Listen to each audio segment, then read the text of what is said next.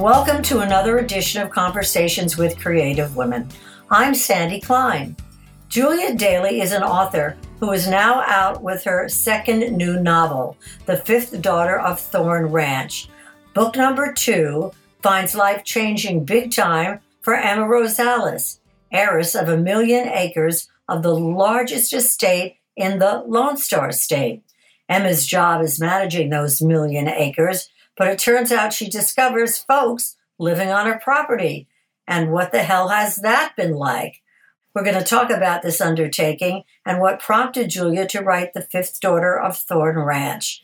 As I mentioned, Julia's debut novel is No Names to Be Given, her women's fiction book. Julia is also the host of a podcast that focuses on fiction written by women during their midlives. So let's meet and get to know author, podcaster Julia Daly. Welcome and thanks so much for joining me remotely today from Texas. Hey there. Thank you so much for having me. I'm glad to be here. Well, Julia, what made you think you could write a book or two? Well, I was an English major in college. I got my MBA and thought, I've got to put food on the table. I was a single parent for a long time, so I put aside all of my dreams of writing the great American novel and went to work. I worked in colleges. I was an adjunct professor for a while. I was the public relations director at the Mississippi Department of Education. And so I did all of that. While I was at one of the colleges, they gave us free classes we could take as part of our compensation package. And I took a writing course and thought, well, this is what I actually went to school to do, so this will be fun. And I wrote a couple of chapters of my first book, No Names to Be Given. And that book was very personal to me because it has a thread of memoir running through it. I was an adopted child from a maternity home in New Orleans, and that book has 3 young women back in 1966 who arrive at that home to relinquish their babies for adoption. And, back then you had to return home as if nothing transpired. And so that was the first book. And the reason I picked it back up was when we moved to Texas from Mississippi, I found those chapters that I had written in that writing course at the college where I was working. And I thought, well, if not now, when? I call it Writing in Life's Sweetest Third.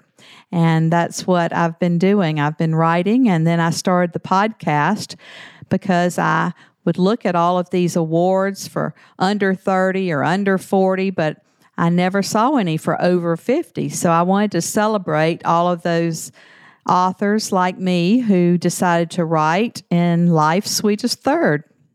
So that's how No Names to Be Given was born. Yes. And how was it received? It has been received very well. I have enjoyed most of all hearing from adopted children, adoptive parents, all those in the adoption realm. I've even heard from birth mothers who gave birth at that same hospital where I was relinquished for adoption. So people have reached out to me and have really loved the book. It's received 12 awards, and it's being shopped around for possible streaming or on the big screen and being shopped around in studios in Los Angeles. How much did Roe v. Wade have an impact on your writing this book? Well, women's issues have always been a hot button, and not just in this country, but everywhere. And of course, that makes it even more significant for this time period. A lot of young women have told me that they had no clue that this even happened. It was called the baby scoop era from about the 30s through the 80s, when if you were unwed and pregnant, you were shipped away to these maternity homes that were all across the United States and in other countries as well. and you had to return home and pretend nothing happened. I mean, women weren't allowed to go to high school if they were pregnant. It was just a totally different time. And these women who reach out to me say, we just never dreamed this was happening right here in our country and not so many years ago. It has been very well received. I'm Zooming into book clubs all over the country, and they really love to discuss these topics, especially, as you said, during this time when there's so much going on with women's issues in the country. And I think people are learning what happened then, and hopefully we don't continue to make the same mistakes that we did at that time. Well, your book was personal because it was about you. And book number 2, The Fifth Daughter of Thorn Ranch, is a real departure based on what book number 1 was like. So talk to me about how you gave birth to this second book. When we moved to Texas, I became enamored with these large family ranches that are now being divided up and turned into subdivisions. And I just love the history. We moved to a small town in the hill country that was settled by the Germans back in the 1800s. And I got to know people who had been on these same ranches for 5 generations. And I was just so excited to learn about that and the history. But we were actually traveling in Colorado. I thought at the time, I had been told all my life I was Native American, and so I didn't know that we had these ruins that we have in Colorado at Mesa Verde National Park. And it looked like just a huge mountain of condos had been built there, and it was by this ancient people. And they said they didn't know what happened to them, whether they left because of drought, because of warfare, because of sickness. They don't know why they left that area. And I thought, well, they might have come to Texas.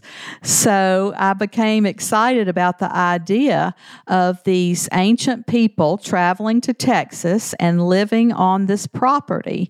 And a young woman, an heiress to the largest ranch in Texas, which is 1 million acres, stumbles upon this ancient people living on her property. And that was my inspiration, was seeing those ruins and then thinking about, if you owned 1 million acres. People can't even imagine what 1 million acres looks like, but it's larger than New York and LA combined.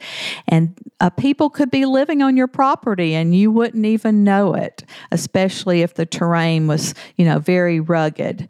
And so that was my inspiration for that book.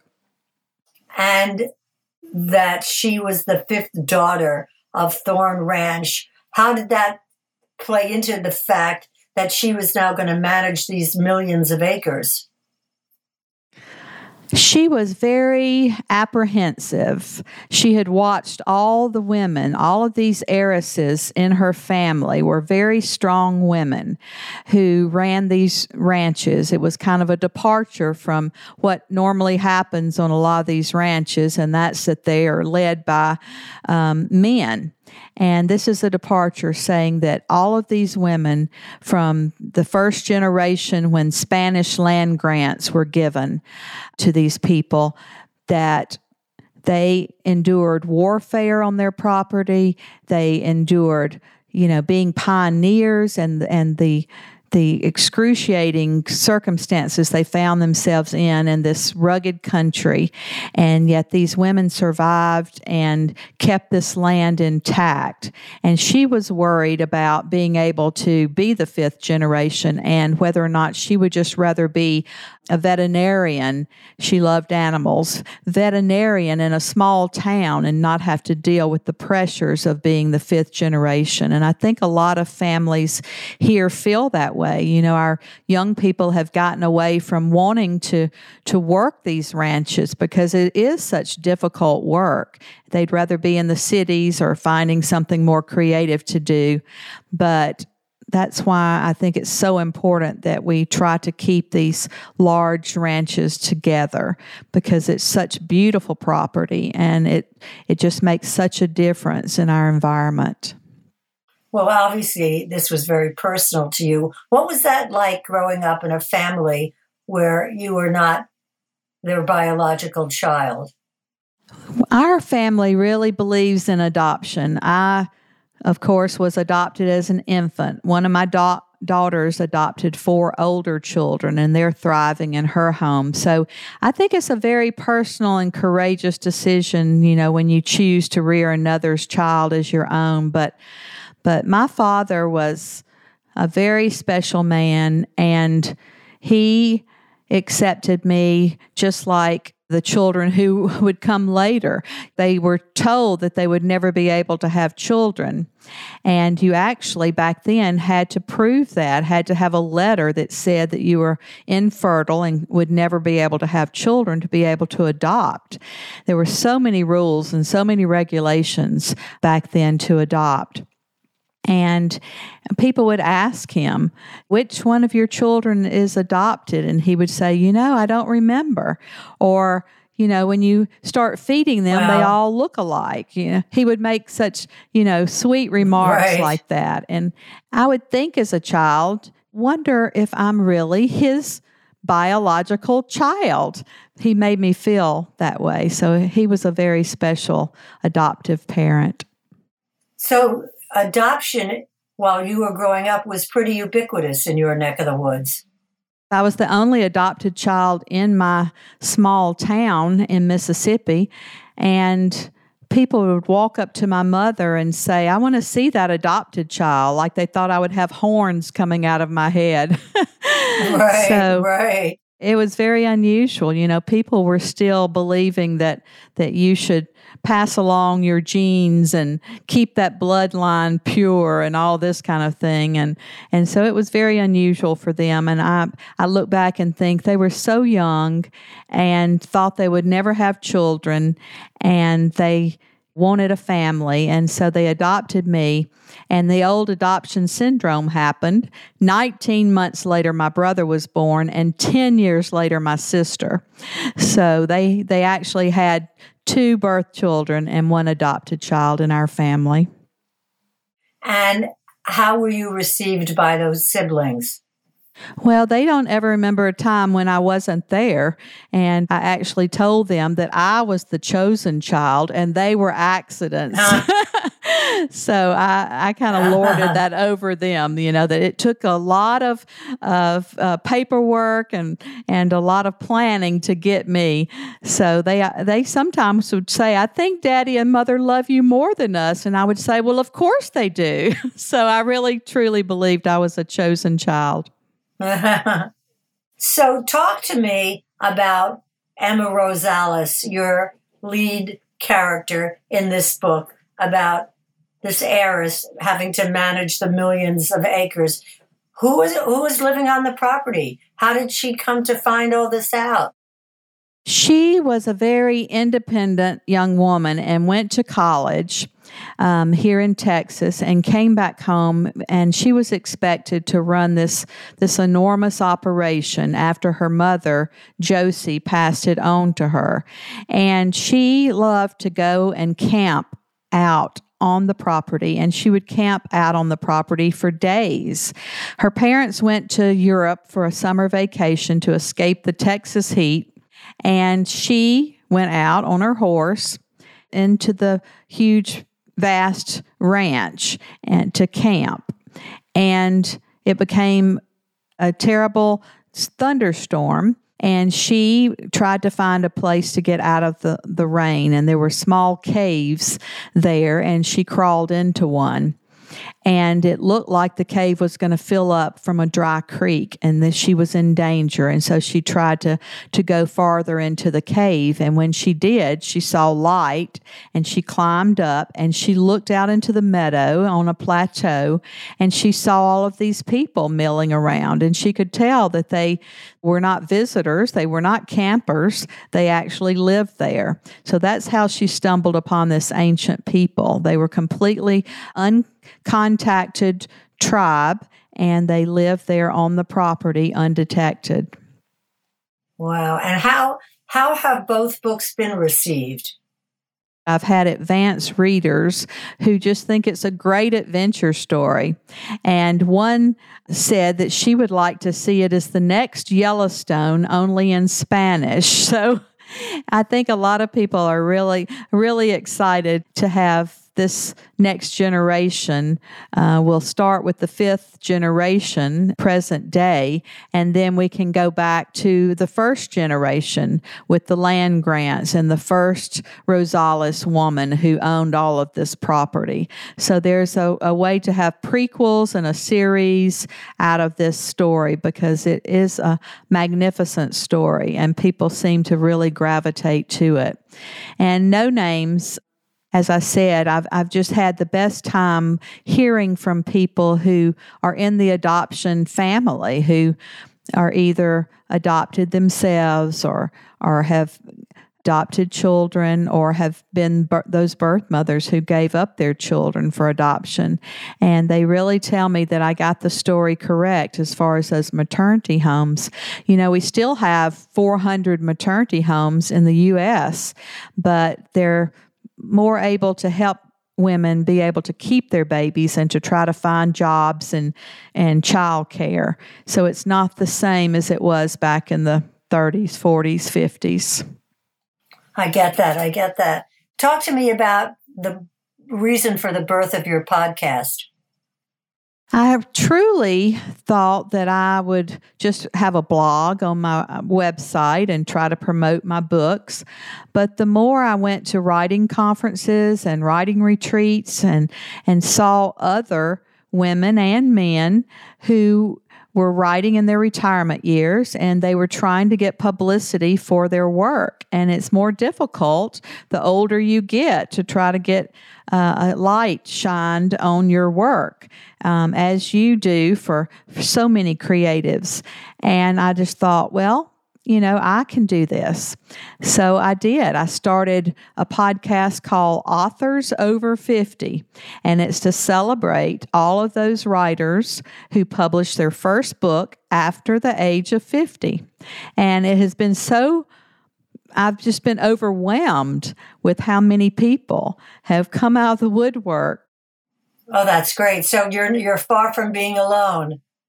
No, I'm not. I mean, I have just interviewed doctors and attorneys and MBAs and just such fascinating people who decided they wanted to write a book after their retirement. So it's been a lot of fun. Would you like to see your books, these 2 books, made into films? I can see my characters on the big screen. I write with it's so visual in my mind that I can see what they're wearing, what they're eating, what the smells are, what the house looks like. So I think both of these books would be great stories on the big screen or the small screen. You know, there's so many streaming services now, they are just gobbling up material. So I think they would be able to take these stories and really make some fascinating shows from them. So what do you have up your sleeve now, Julia? I'm going to continue the podcast. We're booked out through November now, and I'm thinking about the 3rd book. I've got to get something in my mind to determine, you know, if I can come up with another great story. And I think I want to do this as a legacy for my family, for my grandchildren. I have a granddaughter who had to read a book and report on it for school this year. And she said, and I was the only one in my school who had a grandmother who wrote a book. So she read my book and reported on it. So I think any time we can leave a legacy for our children and grandchildren is worth pursuing. Oh, for sure, especially when we have the skills to do that. Well, Julia, it's been really interesting meeting and getting to know you. And the fact is that you've got a lot of great ideas up your sleeve. Well, thank you so much, Sandy. I appreciate how you really are shining a light on all these creative women, and the listeners may not have been introduced to them. So it's been so great to talk to you today. Well, it's also very heartening to know that there are women of a certain age who are out there and who have plenty to say and are writing books and are getting the support. That must be very heartening to you, Julia. Well, thank you. I do want them to be celebrated because I've interviewed people in their 70s, 80s, and 90s, and they're all creating beautiful work. I think writing is like swimming. I think we can do it the rest of our lives. And are these women or men or both? They're both. They're both. Well, Julia, keep us in your loop when you've got a new book coming out. Let us know. We'll talk about it. It was really lovely to meet and get to know you. Thank you so much. Join us for another edition of Conversations with Creative Women. I'm Sandy Klein.